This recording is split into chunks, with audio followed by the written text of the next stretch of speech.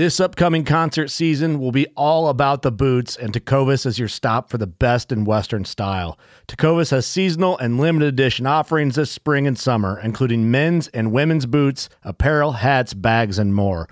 All Tecovas boots are made by hand in a time-honored tradition with timeless styles that are always on trend. And Tecovas has first wear comfort with little to no break-in period. It's hard to find this level of comfort paired with this level of style.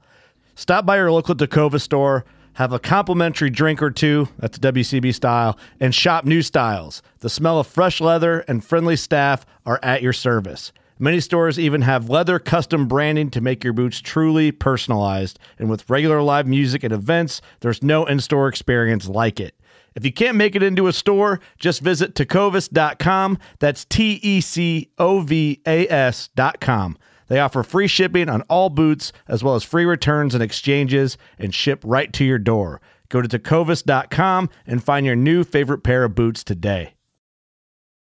Hunting boots are a critical component of any successful hunt. Whether walking a short distance to your blind or trudging miles through rugged terrain, your feet are carrying the load. Without the right boots, you could give up early and lose out on that trophy just over the ridge. At Midway USA, we make selecting boots for your next hunt easier. With just a few clicks of a mouse, you can decide on what's important, like waterproofing, insulation, size, width, and savings.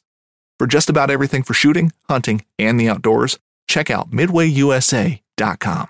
Saddle hunting for me has been a complete, and I hate even saying the word, game changer for how I like to hunt. If you've been thinking about getting into a saddle, now is the exact perfect time to do it. You have the entire spring and summer to kind of dangle in the backyard and get prepared for the upcoming season, be able to practice all your shots, getting in and out of the tree, experiment with your different climbing options that you have to lighten your load and be more mobile. If you're interested in getting hooked up and getting into a saddle, I would definitely be checking out Tethered. They have two great saddles out. One is the new Phantom saddle, which is killer, has a bunch of new comfort features that are built into it, as well as a Utilibridge to kind of help with lengthening and shortening the bridge to make sure you have the optimum comfort. And you can get the OG, as I like to refer to it, that I've been doing my hunting out of the past couple years, which is the Mantis saddle. I might also recommend the Predator platform, especially if you're transitioning from a tree stand to a saddle. It just gives you that little bit sense of familiarity that you would have with a platform under your feet that you would have that would be similar to a tree stand, and it made my transition a couple years ago really seamless from tree stand hunting to saddle hunting. So if you're interested in checking out more about saddle hunting in general, I would head over to tetherednation.com, check out all their products. They have some killer YouTube videos. You will thank me later. The first thing I do in the morning before a hunt, before a scout, or just before getting ready for work is have my morning coffee, and I'm sure most of you out there listening are the same. Make sure you're filling your mug with Skull Brew coffee, as it is the only coffee company that is both 2% for conservation certified and donates 10% of its profits to conservation organizations to help secure the future of our wild places. So head to skullbrewcoffee.com and choose between 3 killer roasts of coffee and know that you are supporting conservation with every sip.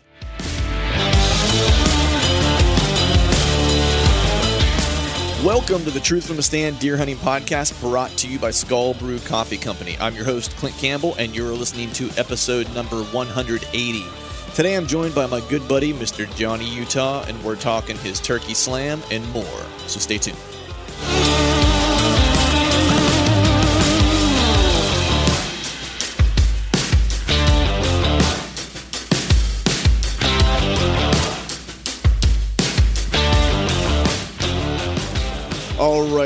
All right. What is going on, people? Happy Wednesday to you. Hope you are doing well. Hope you are feeling fine. It is now June. We are in the month of June. It's kind of crazy to think that summer is already here. Well, I guess summer hasn't officially happened. I think it's like the 21st if you're getting technical and going by the solstice. But I look at the end of May, the first day of June, being kind of like the unofficial beginning of summer. So in my mind, summer is here and rolling along, which means velvet's popping, and it's time to start thinking about getting some cams out and stuff like that. I'll be doing that hopefully next weekend. I'm going to try to prioritize a couple water access pieces. Got the kayak in, everything's kind of set up. The only thing I don't have, which is critical to using a kayak, is a paddle.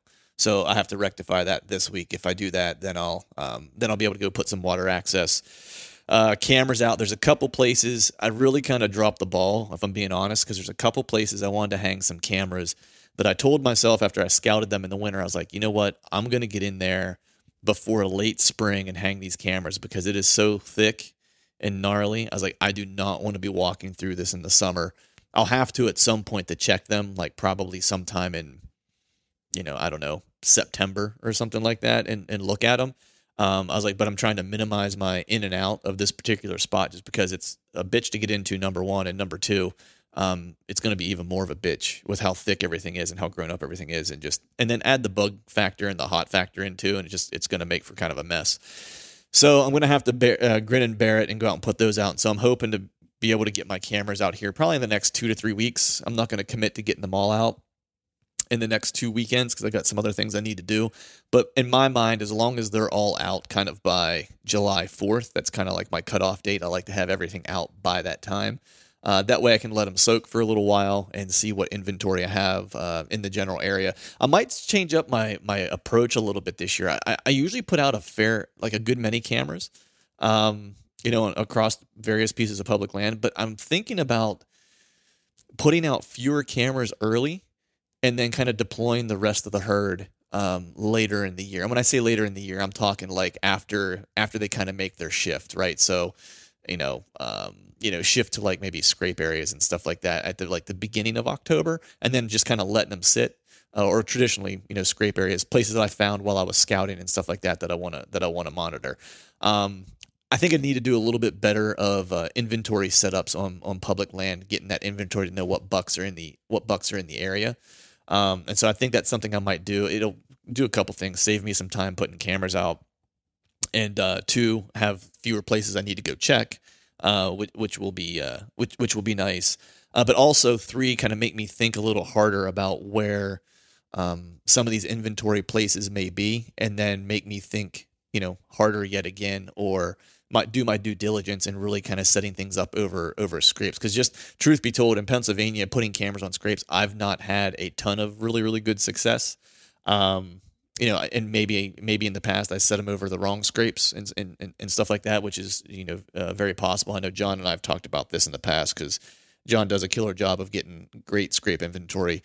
Jake Hofer from Exodus is the scrape king. That dude gets killer images, or all the Exodus guys do, really over scrapes. And so I need to up my game when it comes to that, because I feel like with the way I'm hunting now and hunting more scrape activity and primary scrapes and stuff like that, I've done it all based on freelance hunting, which I love.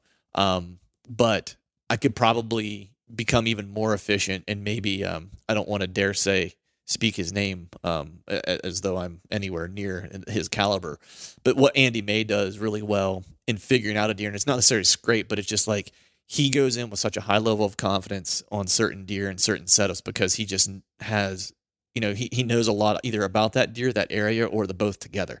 And so it's really trying to be, more efficient in that regard. That way, if I do have a place where I kind of have a great deal of information about, I can make a strategic strike and then still be freelance hunting and stuff like that outside of those opportunities. But I think that's kind of going to be my game plan for cameras this year. Maybe I'll have my buddy Chad on and we'll talk about some of this camera stuff. But with that, have a couple cool things I want to make mention of. First, if you haven't heard, or if you didn't listen to the past podcast, I announced I was going to be doing a Beast miniseries with Dan Enfalt. We're going to do a handful of topics. Going to be probably somewhere in the range of 3 to 5 episodes.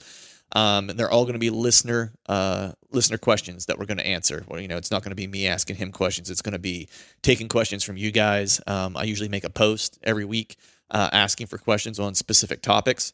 This last week, I asked for questions on wind and thermals. Got some great questions from you guys. So that'll be the first session that Dan and I will do together. And the kicker is that if you submit a question for a topic, then we're going to randomly select one person who submitted a question and invite them on to be a guest with he and I on the actual podcast record. There's no obligation. If you submit a question and you get selected to come on the show, if you're not comfortable doing it, you don't have to. We just thought it'd be a nice way to kind of like, give back and have someone on. Maybe if they had, wanted to ask Dan a question, haven't had an opportunity to in the past, or, hell, if they just wanted to be on a podcast, give them the opportunity to do that too. It's just, we're coming up on 4 years, our 4-year anniversary of this show. And I just thought it might be something kind of cool to do to try to give back to you guys for all the support you've shown, me in this show. And then the guests that we've had on as well. So be sure to stay tuned to my Instagram page and the Hunting Beast forum, because that's where I will be laying out the questions or the topics for questions. Also, quick update on the trailer. That's coming along. Got the heat situation figured out.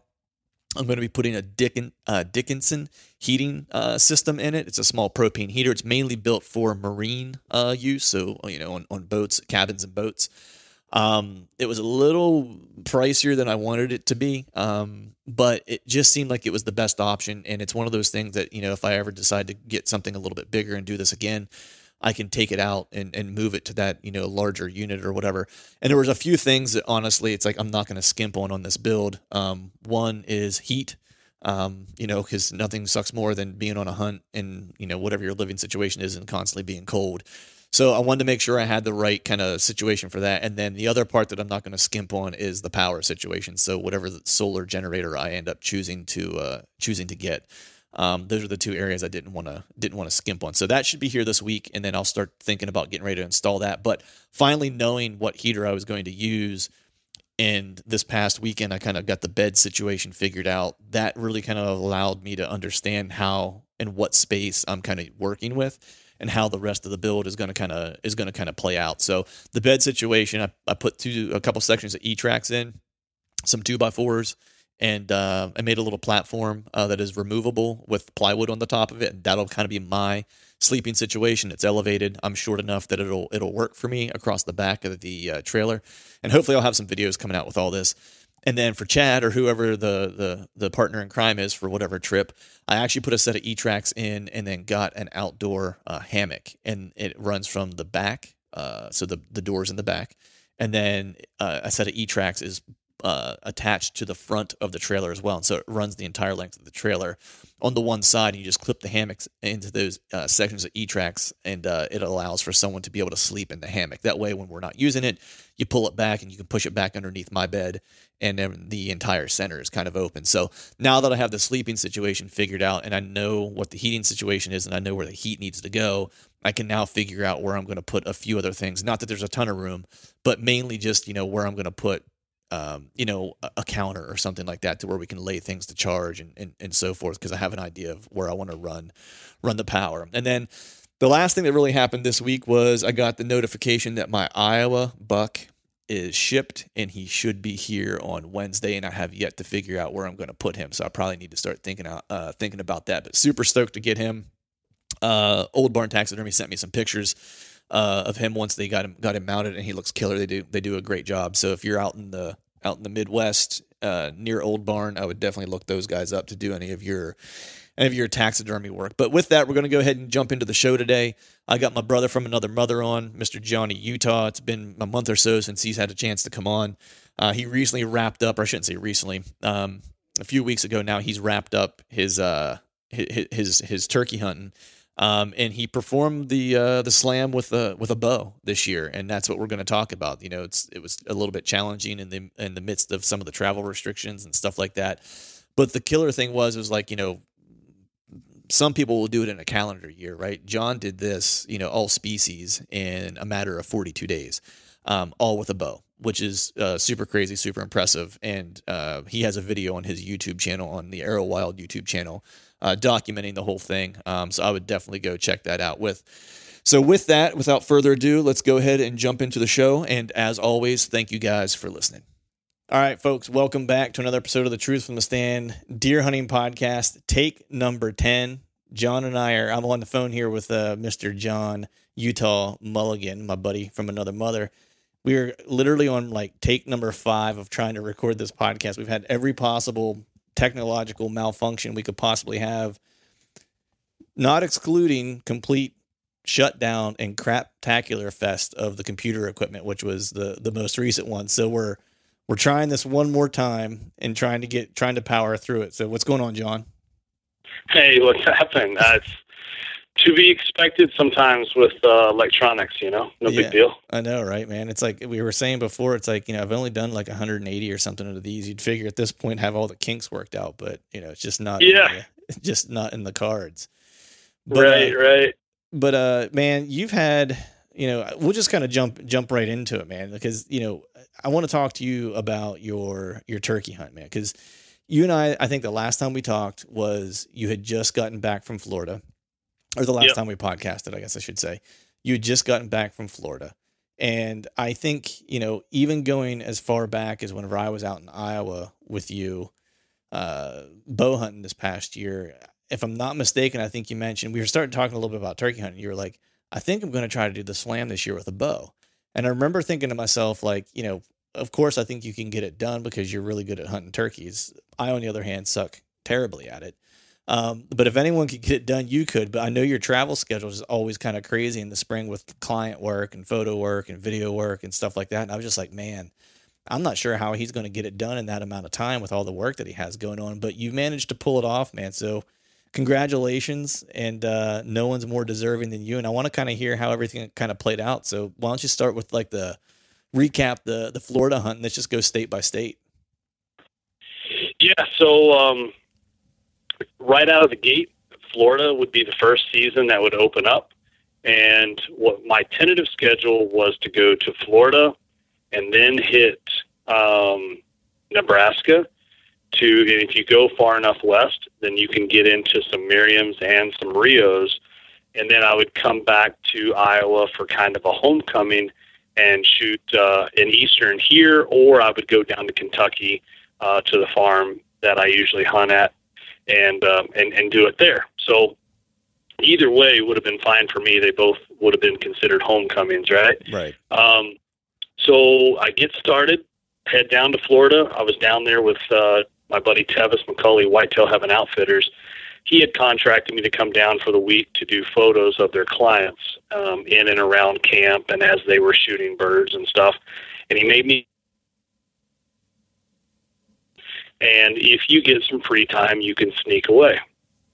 So the first day I went out, I was super jacked up, and I snuck away to a piece that no one else was hunting. And I let all of the clients pick their spots first, and whatever was left over is, what I got to pick from. And obviously they weren't sending a guide with me or anything like that. But I go out and I'm settled in. Things are feeling pretty good. I get a text message from Tevis, and he's like, hey, one of the clients killed one. I need you back to camp to take photos. So that kind of ended that, that hunt. The next day, I thought, I'm not even going to try to go out in the morning because somebody's going to shoot one and, it'll skunk another hunt. I'm just going to wait till midday, till everybody comes back for lunch and do whatever it is they do, go fishing or eat a lunch or take a nap or something, and then I'll head out for a couple hours.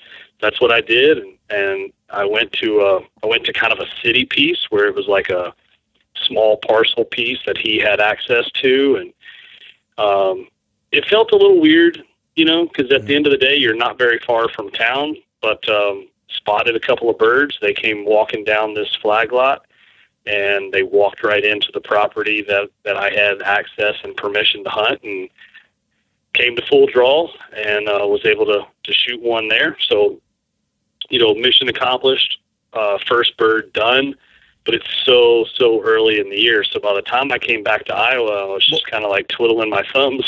Right. What was the date? I can't remember the date of that. That was in March 23rd. March 23rd. And I know what you're saying about those small lots, man, because you know this as well, is that I hunt a fair amount of, like, for deer at least, like suburban kind of, areas and stuff like that, some small lots and stuff like that. And it took me a little while to get used to. Just like like you're right, it felt weird walking in where you're like, I can see somebody's house from here. You know what I mean? Like I don't feel like I'm hunting because I don't feel like I'm completely like isolated out into the timber somewhere. It's like, I can hear the semis Jake break going off. I can hear some kids over here on a swing set. You know what I mean? It's just, it did take a little bit to get used to. That's for sure. Definitely. Yeah. It's super, super weird. It felt really odd, but, I get, shoot that bird on the 23rd. And then I was there through like the 26th or something, 27th, I think it was. And I was getting ready to leave. It was like 36 or 48 hours away from the time I was going to leave. And then my flight gets canceled. Yeah. And I rebooked a new flight, and then that flight got canceled. And so I went to Tevis and I said, look, man, stuff is shutting down slowly but surely. I'm going to leave a day early. I mean, it's a day cheaper for you, but I'm going to leave a day early just because I don't want to get stuck down here, you know? Yeah.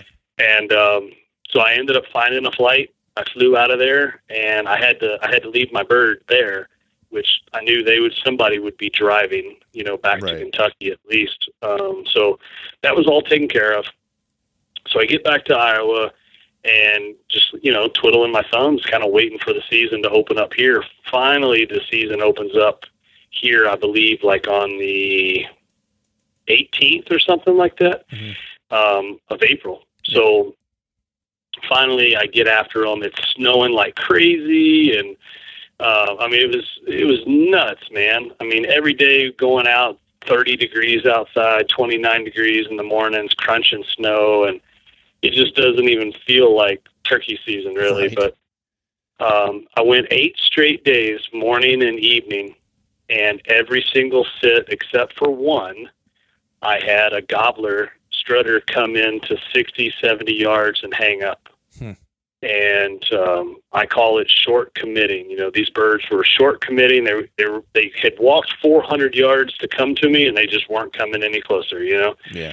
And so I'm talking about getting frustrated. And I talked to a buddy of mine, Sean Lutchell at Heartland Bowhunter, and he was seeing the same thing down in Missouri that I was seeing. And we were both scratching our head going, what the heck, you know, like they're supposed to run into the decoys. That's what they do. Easterns come in and fight the decoys, you know, but it wasn't happening. So, and during this time frame, also Nebraska had made the announcement that they were canceling non-resident hunting. If you already had a tag, you were good. But an over-the-counter, I felt no need to pre-buy the tag until I was like on my way there. You know what I'm saying? Yeah. So I didn't have a tag purchased already, and I thought, you've got to be kidding me. And then Kentucky cancels. So I'm like, well, Kentucky's not a possibility. So it's, you know, what am I going to do here? And my wife, she goes, look, I get it. You opened your big mouth and you said on multiple podcasts that you were going to kill all 4 birds with a bow this year, but you know, pandemic, coronavirus, I think you can get off the hook. Like, I don't think anybody will call you a quitter, you know? Right. And I'm like, damn it, if there's a will, there's a way. Right. And I had a buddy down in Texas, and his father-in-law has a big cattle ranch, and he says, man, we got birds down here. I mean, I can't tell you exactly where they're at, but I know that I've seen some birds, so no guarantees, but if you want to give it a shot, you can come down here. So I checked Texas. You could get a tag. I drive 12 and a half hours to Texas, drove all day. I made it to his house just in time to eat dinner and go to bed. Woke up the next morning, and as I was staking the second decoy in the ground, I hear a bird erupt right over top of us in the tree right next to us. Wow. And typically for me, that's a bad situation. Right. Because if they pitch down, it might be too dark to see, or they're picking up some movement and they're going to pitch down the other way. So I was looking at OnX, and if they pitch down the other way, they were going to have to fly for like a quarter to half mile to get to the next pasture, you know? Right. And I thought, you know what? This might be the only field that they can come into. So I just sat there real quiet, didn't make a lot of noise, waited until I had good video light, and then I started, you know, yelping a little bit, throwing some tree yelps, and it didn't take long. The bird pitched down overhead. Actually, 3 birds pitched down overhead and came right into the decoy spread, and I shot one of them. And I'm thinking, all right, now that's 2 birds. I got the Osceola, I got a Rio. This is pretty friggin' awesome. You know what I mean? Like, and this was on April 25th. And I'm thinking, there's a chance. I I actually might be able to pull this off. So the ace up my sleeve was I knew that a buddy of mine was going to South Dakota, and he was going to be out there hunting a little bit, and there might be some intel to gain from him already. So on my way back from Texas to Iowa, I called him and I said, "Are you still going to South Dakota?" And he said, "Yep." And I said, "It's still open. Everything's good." He's like, "I don't know. I already have my tag, but you're going to want to check." So I'm driving down the highway and I'm on the phone with South Dakota Game and Fish, and they're like, "Yeah, we still have public land tags available in the Black Hills unit." So I went ahead and grabbed a tag, and I tell my buddy, like, "What day are you guys going?" And he had moved the trip up a little bit. So ultimately what it meant is I came back from Texas. I was home for like 2 or 3 days, and then boom, back on the road again to South Dakota. I go there and go into a piece of public. We had scouted birds the night that I got there, put a few to bed, went out the next morning, heard a ton of birds, but didn't have any gobblers come in. And so for the afternoon set, I was like, "Look, I know there's a bunch of gobblers in that area. I'm just going back, and I'm just going to kind of whitetail hunt them. I'm going to sit there really, really quiet and see what happens." About 1:45, 2 o'clock or so, I let out just a couple of really, really soft yelps, and I had a gobbler answer me. And I'm like, "Well, I'll just put my call down and see what happens." About 5 minutes later, I had four gobblers coming in, surrounding my set, coming to mess with my decoys. And the bird that I shot was the only one that didn't commit. He hung out, and I ended up shooting him at 44 yards. But he had the whitest tips, and the best beard. So that was the one that I wanted, and I shot him, and I had to do a little track job on him. Yeah. He didn't die right away. He was messed up pretty bad, and I had to sneak out of the blind and try to put a little stalk on him when he got into the pines, and put another arrow in him. And so now, as you can imagine, like, this was May 1st, and I'm thinking, I've got 18 days to come back to Iowa and get it done, Right. I have a legitimate chance of pulling this off. That's when things kind of got cool. Now, by shooting that Merriam, what that actually did for me was that gave me my Grand Slam with a bow in a year. Right. Because last year on May 2nd, I had shot an Eastern in Kentucky with my bow. So inside of 1 year, I had my Grand Slam, which I thought that was a pretty cool accomplishment. Heck yeah. And but I'm thinking I can do better. I can do it in one season. So I'm cruising back to Iowa the next day. I took in some sights, went to Mount Rushmore and went to Crazy Horse and that kind of stuff. But I'm driving back to Iowa, and I call a buddy of mine, a guy you know as well, Billy C. And Billy does a lot of filming for me from time to time, and I'm calling him, and we're kind of via the phone high-fiving, right. And he's like, "Man, when did you leave?" And I'm like, I didn't get on the road till about 1 o'clock. He's like, "Dude, that puts you at home at like 3:30 or 4 in the morning." I'm like, "Yeah, you're right." He's like, "I know you're dog tired." I was like, "Yeah, I'm exhausted." And so he's like, "I tell you what," he's like, "Man, my house, is like 2.5, 3 hours from your house. You literally have to drive past my exit, to get home. Why don't you just stop and crash on the couch? You can always grab a couch here." So I was like, "You know what? I think I'll take you up on that, because I am tired, and there's no sense in trying to drive all through the night and be stupid about it, Right. So we get off the phone. I call Kelly, and I said, "I'm going to just stop at Billy's and stay the night, and then I'll get up in the morning and head on the rest of the way." So she's like, "Good call." I make it to Billy's, and he's already got the couch ready for me, and he's like, "Hey, I was thinking, you already have all your hunting gear here, and you have your bow with you. If you wanted to, we could get up in the morning and head out to one of my farms. I haven't been there in like 2 weeks. I have no idea what the situation is for turkeys, but it's worth a shot. And you're here. So I'm like, okay.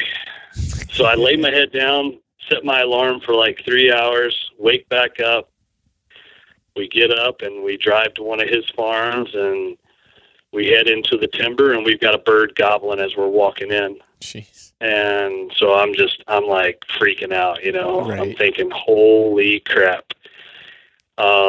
Strutter comes in and short commits. I'm like, these damn Iowa birds, like, what is the deal? Like, they've been doing this to me before I went to Texas, and they're still doing it. Like, this is dumb. But that bird never truly left. And then he did like a drive-by. He walked behind the blind, no strut. He was kind of like playing it cool. You know what I mean? Like he was fashionably late to the party, like he acting like he's been there. So he cruises on for a little while. Then he ends up working up the courage to finally strut in and come all the way into the decoy spread and come into a shooting lane window that I had. And Billy's running the camera. We had GoPro footage, and I shoot this bird, and it just, caramba, just pummels him. You know what I mean? Like he does like 2 forward flips, and that's it. Done. Never moves another feather. So at that point, I mean, I was almost in tears. Yeah. I was just gonna say, like, at that point, like you like, what was like? I mean, I'm sure you were just pumped at first. It's like the initial was like, sweet, a bird. Yeah. You know what I mean? Like, it's like you would if it was like the first one you killed that year. You know what I mean? Like, awesome. Yeah. I mean, and then when it finally hit you, that you're like, holy shit, I actually pulled it off. Like, what was the thought then? Knives, machetes, saws, and shears, multi-tools, shovels, swords, axes, spears, hatchets, and tomahawks. If it cuts, snips, slices, or chops, Midway USA has it. Find great gift ideas in our huge selection of pocket knives and other everyday carry folding knives. Make a statement or create a family legacy with one of our top-of-the-line hunting knives. We've got a great selection of manual and electric sharpeners, too. For just about everything for the outdoors, check out MidwayUSA.com. Yeah, so I stood up because I had to stand up to shoot. The bird still didn't totally commit where I needed him to, and we had another window open, but it was about 12 inches higher than my window. So when I drew, I ended up just kind of standing all in one motion and, setting the pin on him and shooting this bird. So I was already standing, and I just dropped my bow. And when I saw the bird flop over and not move again, and I looked at Billy and I was like, crap, like, that's done. We just pulled this off, and it was May 3rd on that one. So, from April 25th to May 3rd, that was three birds in 3 states in 3 days of hunting. That's and crazy. The rest was drive time, and that's, like I said, I thought that it would be a pretty cool feat to do, and it wasn't until I got really into it that I'm like, oh my gosh, this actually might happen. I mean, it's kind of like every time you go to shoot a basketball, as soon as you release it, you're like, Kobe, you don't know if it's going in or not, but if it does, it's because you're going to look like a badass. You know what I mean? Right, yeah. So, I'm like, holy crap, I actually did it, So that was pretty neat. And again, it was cool because I had done so much solo hunting, and self-filming on a lot of these hunts. But at the same time, like, I got to hang out with the Whitetail Heaven guys on the first one. And then I got to hang out with my buddy Ward from Musket Powder in Texas. And then I got to hang out with Wade and his family from Gator Outdoors. It's an online store. I got to hang out with those guys for a little bit in South Dakota. And then I come back to homecoming in Iowa, and I hang out with Billy. And, Billy and I, we've hunted together a lot the last couple of years, and he's run a camera for me a lot. Dude, Billy's a lot got of video work. He's like your horseshoe, dude. Like that guy. He is. Yeah. Well, I told him, I said, look, I go, you and I get together in the woods, like, shit dies. It does. It's pretty crazy. We did the math on it. There's a 29% chance every time we go into the woods that something gets killed. That's crazy, man. Because he was filming. Those are pretty good odds. Those are great odds, man. Like he was filming. Yeah. He was filming whenever you had that crazy rut day, and what was it, 2018? 2018. Yep. Yeah, December 8th. Yep, he was running the camera that day, and I'm sorry, not December 8th, November 8th. Was it November 8th? Is that what it was? November 8th. Yeah. Yep. November 8th. Snow, that was a great hunt. So yeah, it's just crazy stuff happens. Like the same bird comes in 3 times. Yeah.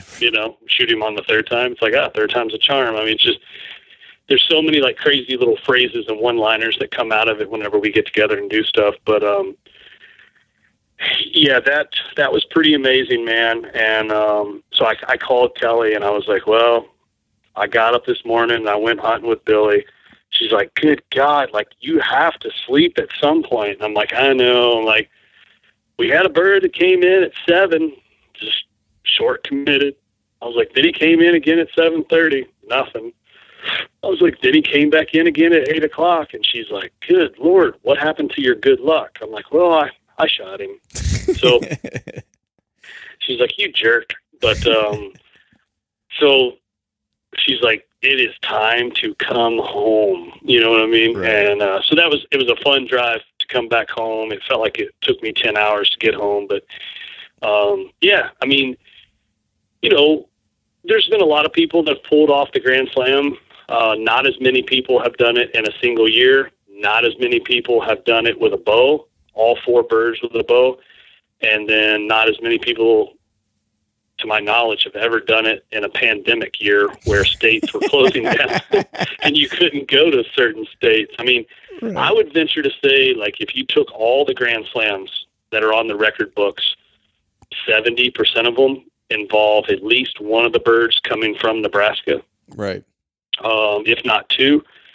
Now, if you talk to the purist, they will say that Nebraska doesn't have real Merriams and real Rios.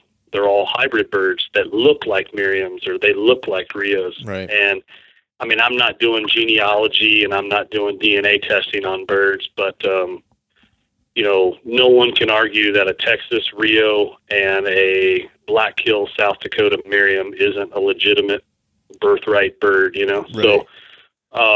So that, I mean, that kind of adds a little something special to it as well for me. And, there's a friend of mine, a guy, Adam Bender, in Nebraska, and a guy that I look up to a lot. He's a turkey purist, and Adam, he called me and said, bro, telling you right now, nobody can say shit about your birds. Right. Like you killed 4 legitimate species of birds. He's like, good job. And that meant a lot, getting some accolades from, colleagues or people that, you look up to in the hunting community. Yeah, for sure, man. And it's well deserved, man. I mean, you were hustling, dude. I mean, you did that. It was, you did it all in 42 days, I think is what it was. Yeah. Right? It was 42 calendar days and 13 hunting days. Yeah. I mean, that's insane. Like, and just with all the travel time and stuff in between and all that. I mean, it's just like you had to have slept like the dead when you got home. Oh man. It was like 14, 15 hours. Yeah. Nice. Oh, it was amazing sleep. But, and now I've had a chance to take all the birds but one. This weekend I'm going down to Kentucky to pick up the Osceola, from the freezer down there. But, the rest of the birds have all made their way over to Old Barn. Nice. And we've already started planning the special mount that I'm going to do. And I'm really excited about, doing this style of mount. So nice. I think it's going to be a nice way to display these birds and be a good remembrance, you know what I mean, of this feat this year. And, I put out the episode on the Arrow Wild YouTube channel. Yeah, I was going to say, man, people need to check that out because that's badass, dude. Like, that's a great film. Yeah, it was a ton of fun to release that. And I had one guy, I forget this guy's name. I want to say Bart. His last name was Williamson. I'll have to call him out here. He's like, he left a comment on there. He goes, oh, looks like you went and got a bunch of birds killed and everybody did all the work for you, and you went on a bunch of canned hunts. Congratulations. Man. And I was like, wow. Yeah.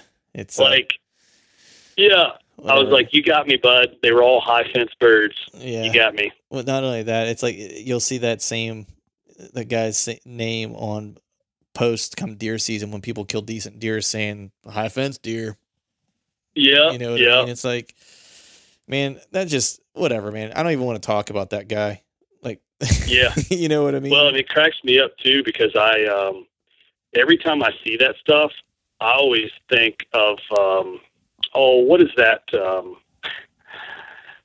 There's always that meme that floats around, and it's like, it looks like it's from the 80s. Some guy's at an old PC, and he's like, "Hey, Mom, bring me another Hot Pocket. I'm being a badass on Facebook."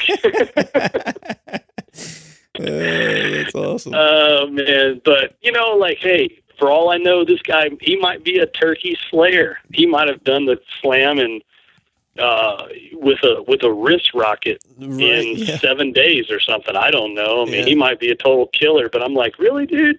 Yeah. Like, none of those were canned hunts. I self-filmed 2 of the hunts. Yes, I did hunt with an outfitter, but without a guide on a piece of private ground, and no one else killed a bird on that private property all season. Well, not only that, but you'd never been there before. No. You know what I mean? Like, when you're walking into a piece of like, I don't care if you're walking into a piece of property blind, a piece of private property.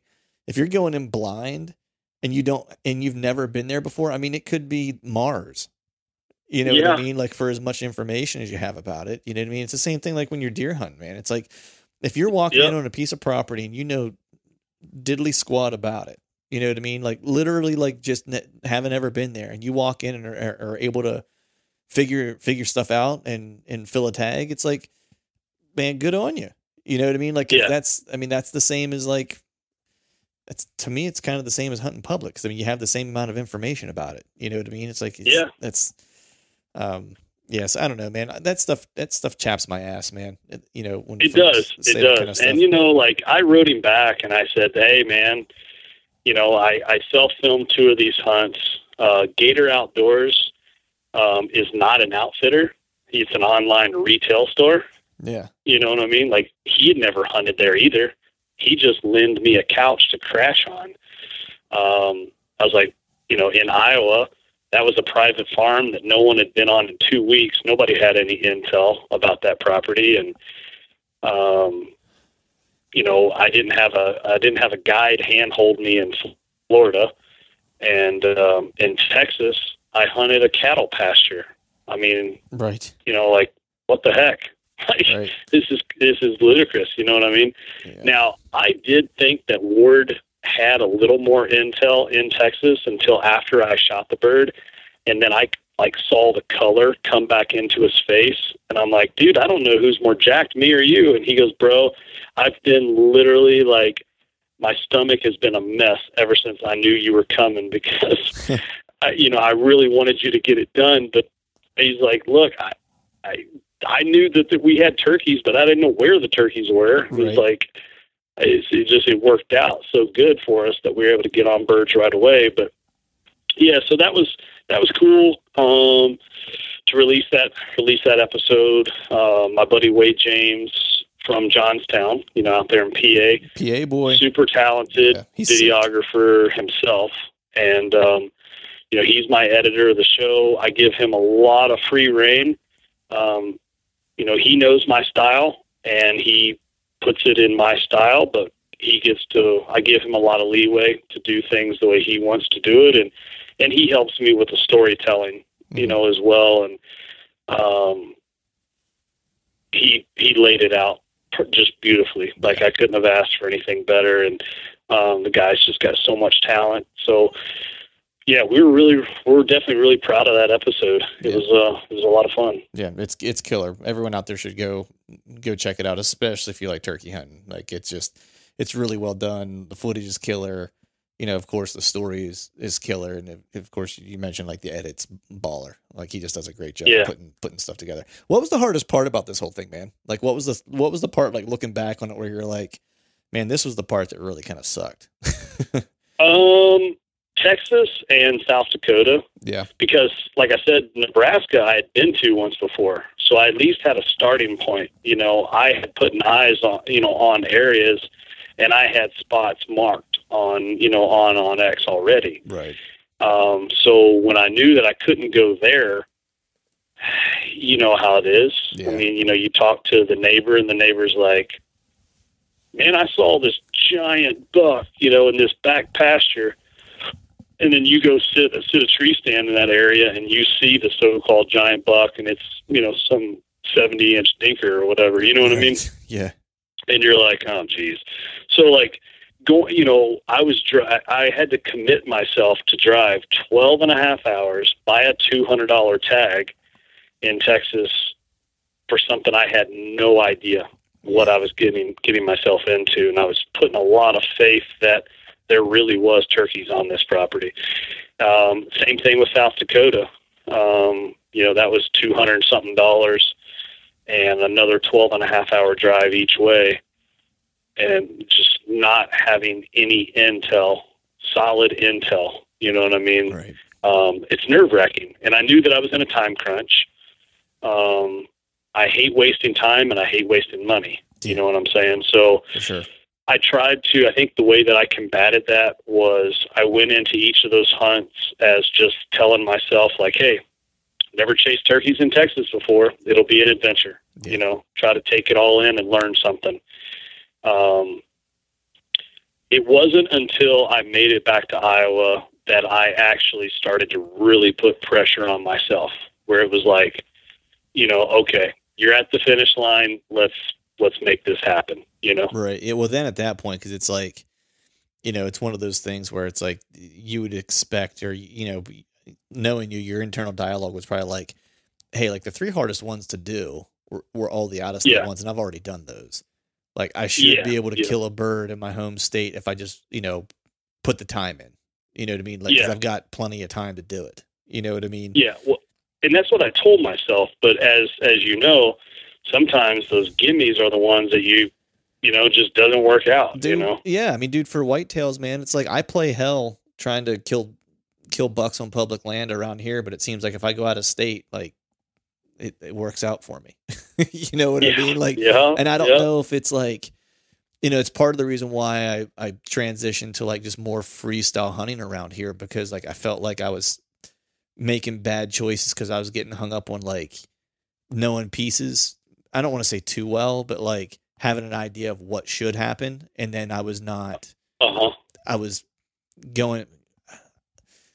a day late and $1 short in a lot of those places because I thought like, hey, it should be good. I'm going to go here. And then I get there and like, there's no sign there or whatever, just that kind of stuff to where, I started just kind of maybe just hunting my home properties the same way as I hunt out of state properties. Which seemed, at least last year, I had much better encounters, but I want to ask you, dude, cause you're talking about like some evening hunts. Like I typically have never hunted birds in the evening. Like I usually go out in the morning, and like, if I don't get any action in the morning, again, like I am very much a fair weather turkey hunter. Like I'll be the first one to say that. But in your experience, like how good are the afternoons? Like how good are evening hunts? 100%. If I laid out all the turkeys that I've killed over the years, I've only killed 3 in the morning, and 2 of those 3 were this year. Wow.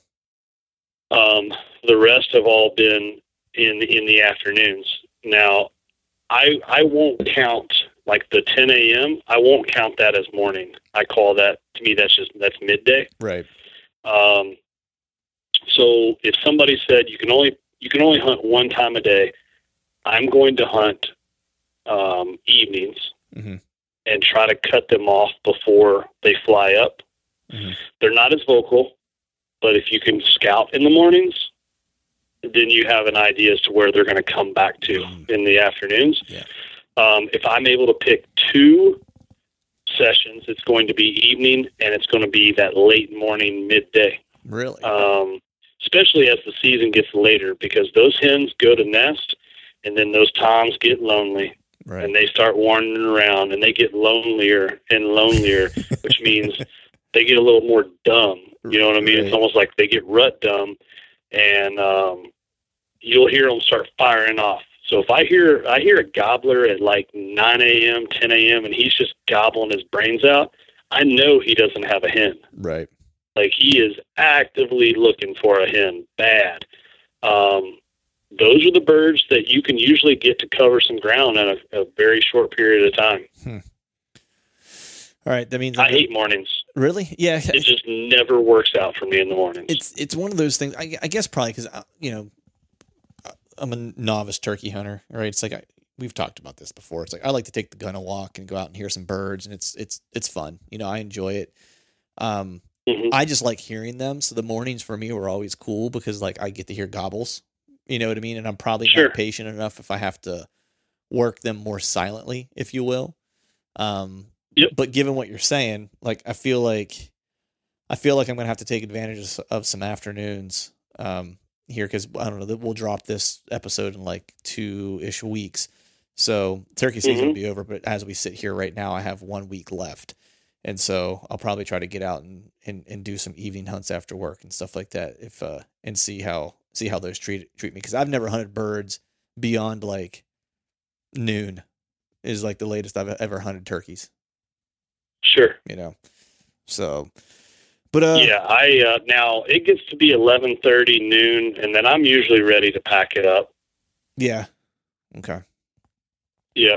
I mean, just because that can make for some really, really long days. Oh yeah. Now, if you have the ability to sit and be quiet all day and not overcall, that's cool. That's tough to do. Just sometimes you'll call just out of sheer boredom, Guilty as charged. Oh, yeah, it happens. I'm like, I just need to hear something. I need like proof of life. Like someone give me something. Right. Even if I scare like a squirrel and make them move. Yeah. Yeah. But, so with that, man, I think, let's go ahead and shift gears here. Cause I know like right after you did you did all that traveling, right? And you're out in the Black Hills and you killed a bird.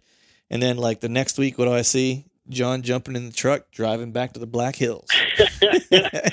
So after a couple days after the Eastern, I'm cutting up footage and whatnot. I'm packaging footage up to send to Wade, and Billy calls me and he says, "Hey, you got any interest in going out to the Black Hills?" And I was like, "Yeah. I just came from there." And he's like, "No, I mean like this weekend." I'm like, "What? I just came from there." He's like, "Well, let's go back." I'm like literally, you're talking almost the exact same area where I just came from. And he's like, "Yeah." He's like, let's go do some shed hunting. So I thought about it and I thought, man, I didn't get to take as many photos out there as I wanted to. Right. And I do love it out there. It is gorgeous. So I said, what the heck? I'm not doing anything that can't wait a few days. So we drove out there. It was like 53 miles in 3.5 days. Walking the mountains, nice. looking for sheds, and Billy found a lot more elk sheds than I did. I think he found 8 browns. All of his sheds were all browns. I think only one was like an older broken one. But I did come home with 2 matched sets. That's awesome. So that was pretty friggin' awesome. And he's like, "All right, bro, we got to talk about something." I'm like, "Yeah, what's up?" And he says, "Yeah, I've been out here 3 times now looking for match sets. And I've never found a match set before. You come out here the first time and you don't find just 1 match set, but you find 2 match sets. And you ended up with the biggest sheds of the trip, out of all of us." And I said, "Okay." He's like, "So is that horseshoe like in the small intestines or it is in the colon? Like where, how far up your ass did you shove that thing?" 100%. So I was like, "I think it's laying right next to the rabbit's foot, somewhere in the colon." Right. Right. That's awesome, man. That's awesome. So are you planning to elk hunt out there or was that just kind of a trip? No. So South Dakota has no non-resident elk hunting. Oh, really? Okay. I didn't know that. Yep. You can non-resident whitetail any deer hunt, so muleys or whites, but no, there's no. And then even if you're a resident, it's a draw state for an elk tag as well. Okay.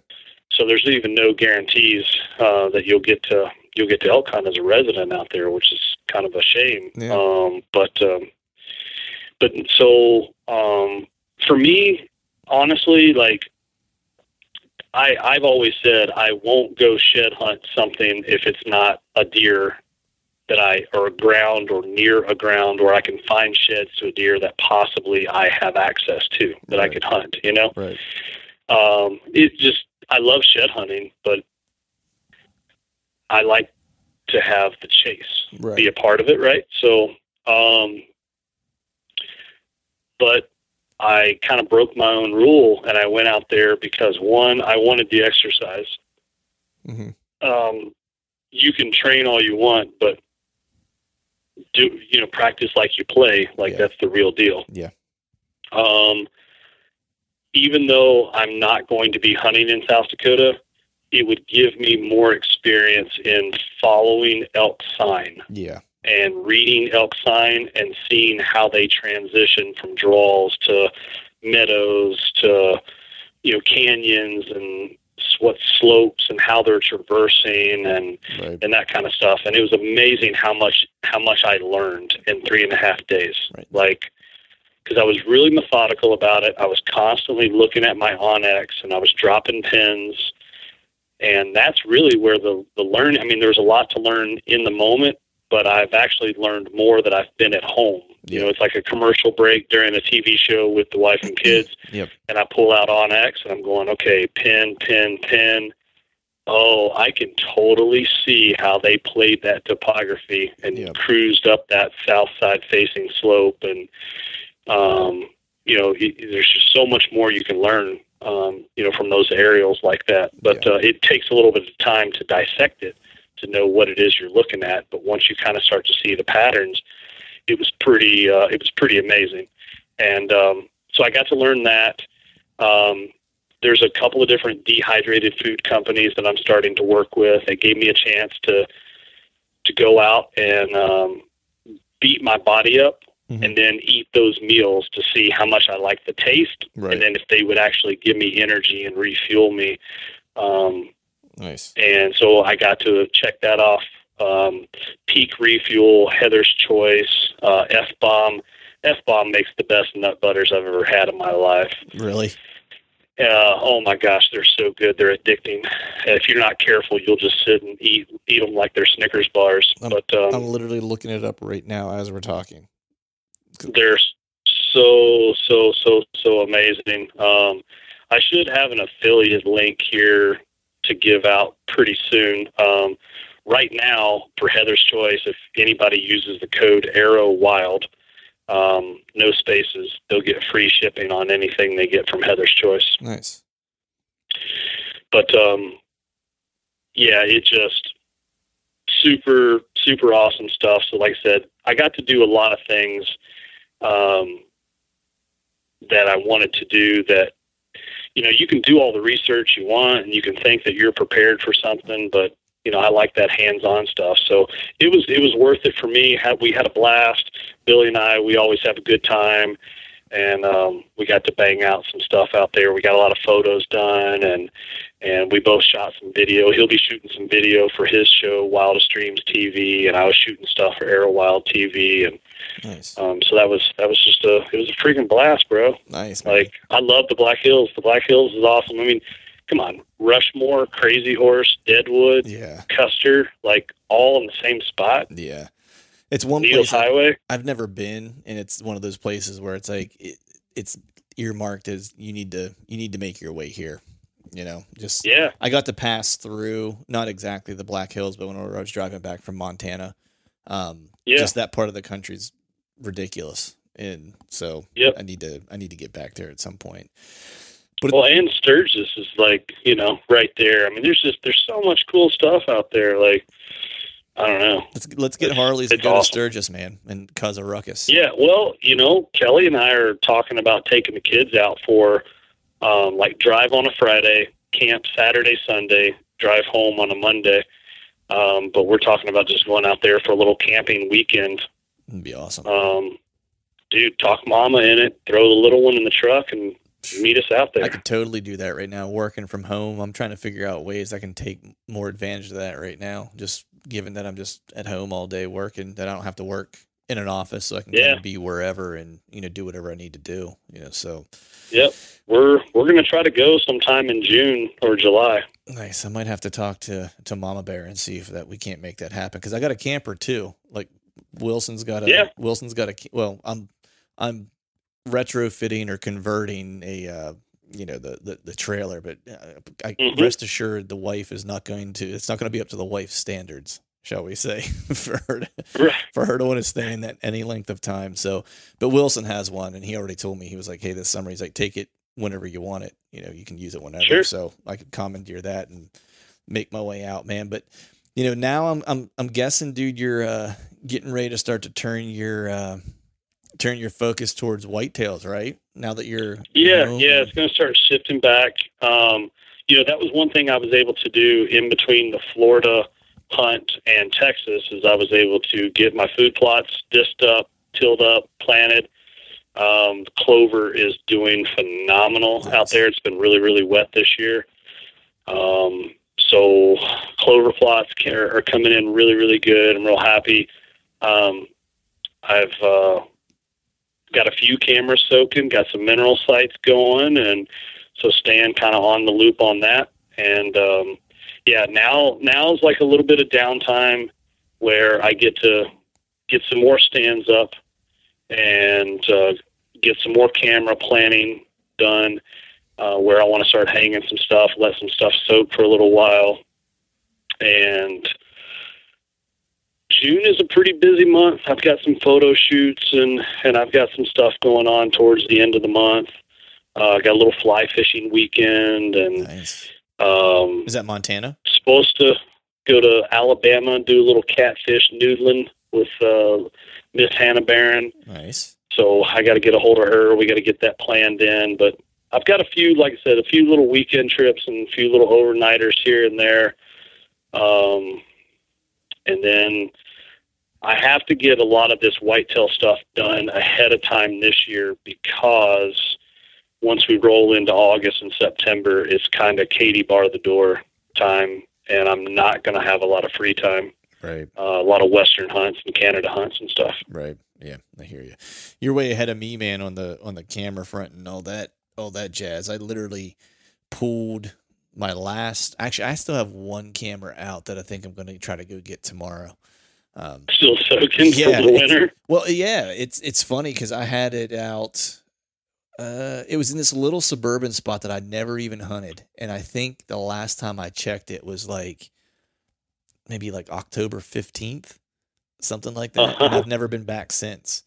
So, oh wow, yeah. So, and it was a brand new spot. Like I'd never hunted it before. I kind of got turned on to it from a friend a guy that Chad and I know. It's one of Chad's friends. He used to live in the area that I live in, and he has since moved to Ohio 2 years ago or whatever. So he was kind of dropping me some info of some places where he's been, these small little suburban lots that are kind of out of the way and people really, really wouldn't probably know about. And so yep, he gave me some of that intel. And so I went and hung some cameras in some of those.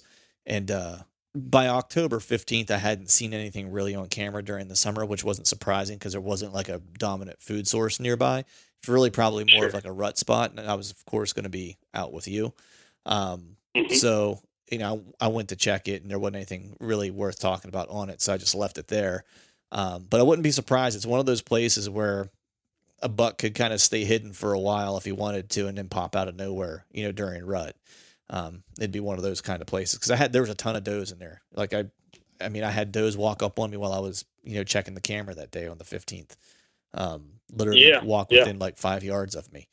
So, there's plenty of does in there and plenty of reason for bucks to be in there during the rut. So I think I'm going to try to pull that this weekend and see what's on that. And then otherwise, my kayak is being delivered on Tuesday or on Monday.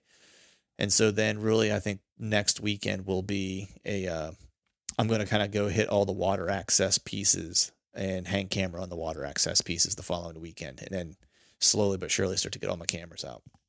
So that's the plan. For sure. Yeah, that's the plan for me. And then I just got everything confirmed today for my Missouri hunt. So officially it'll be Missouri and Ohio. Missouri the first week in November and Ohio the second week in November.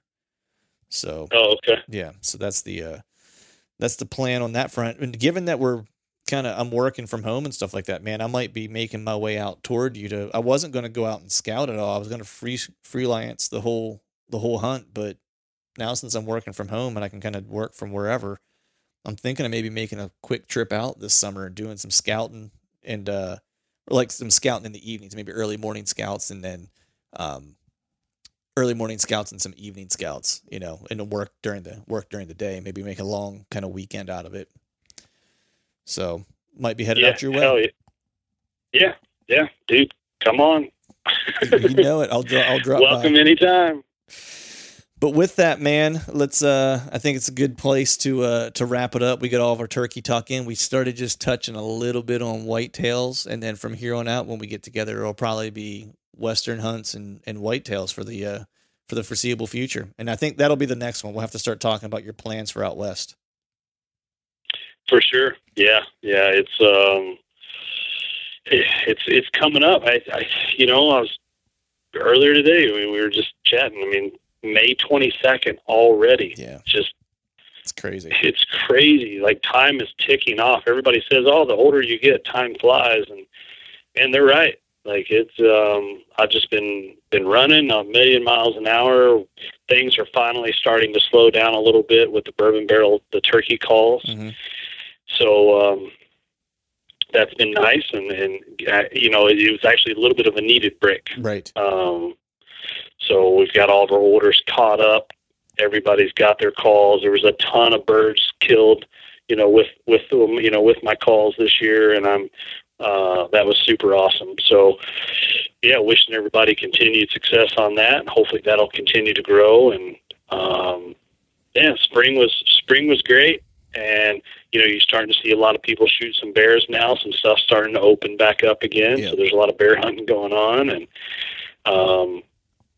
it looks like Total Archery Challenge is going to start rocking and rolling. Yeah. That's what I've kind of heard that through the grapevine. So that's cool. Hopefully we'll get back to some normalcy here. Normal. Yeah.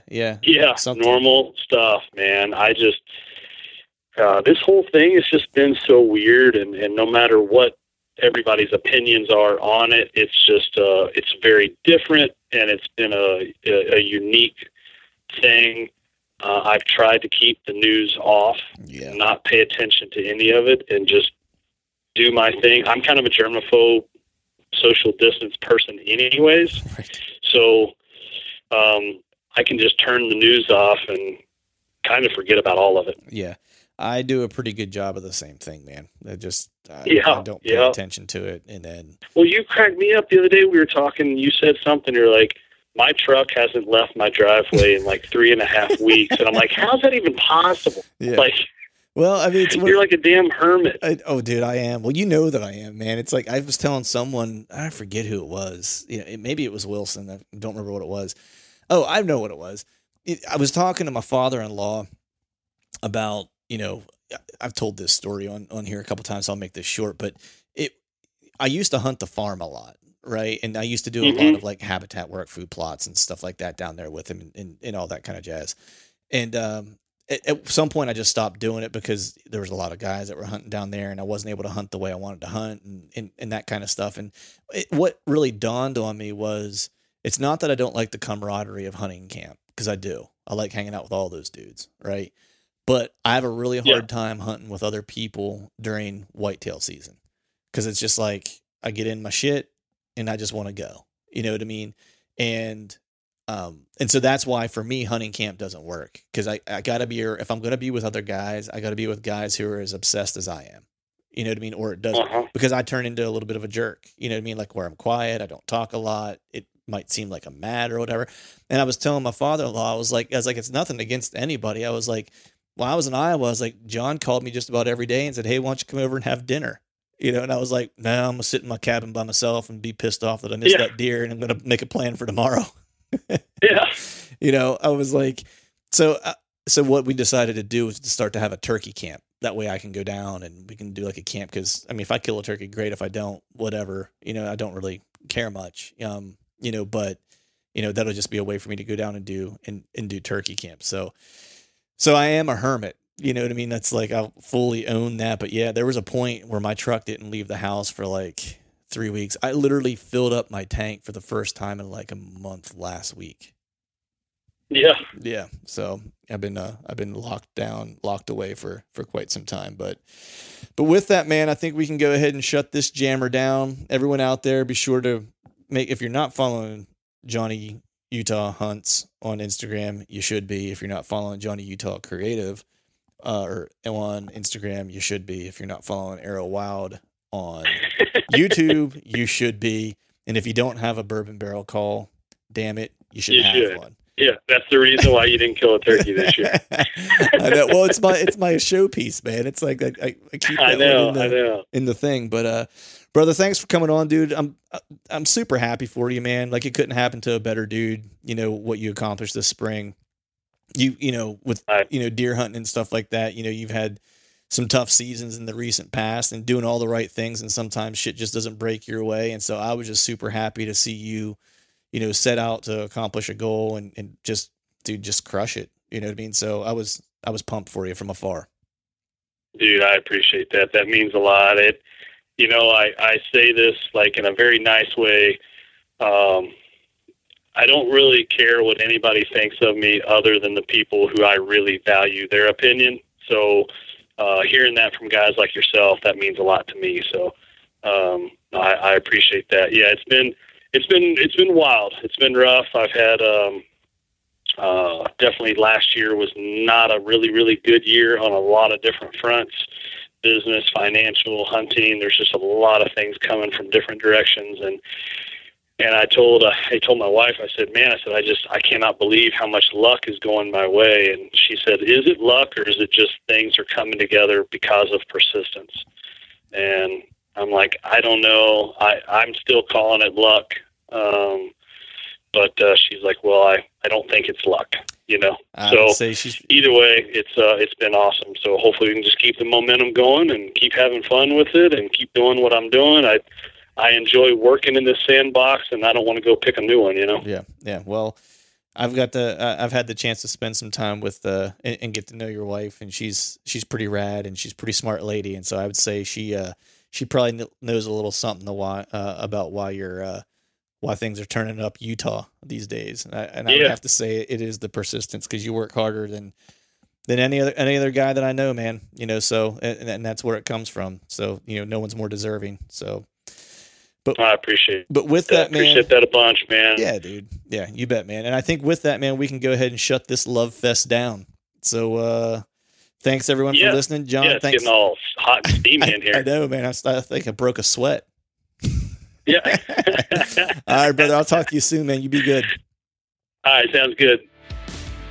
All right, folks, that is a wrap for today's show. I'd like to thank all of you for listening. And if you haven't yet, please head over to iTunes and leave us a 5-star rating, and be sure to subscribe to the podcast. And hell, while you're at it, head over to YouTube and give us a subscribe there as well. I'll be super appreciative if you do those couple things for me.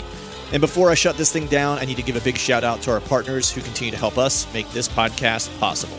Tethered, Exodus Outdoor Gear, Skull Brew Coffee Company, and Gumleaf USA Boots. And until next time, we'll see y'all.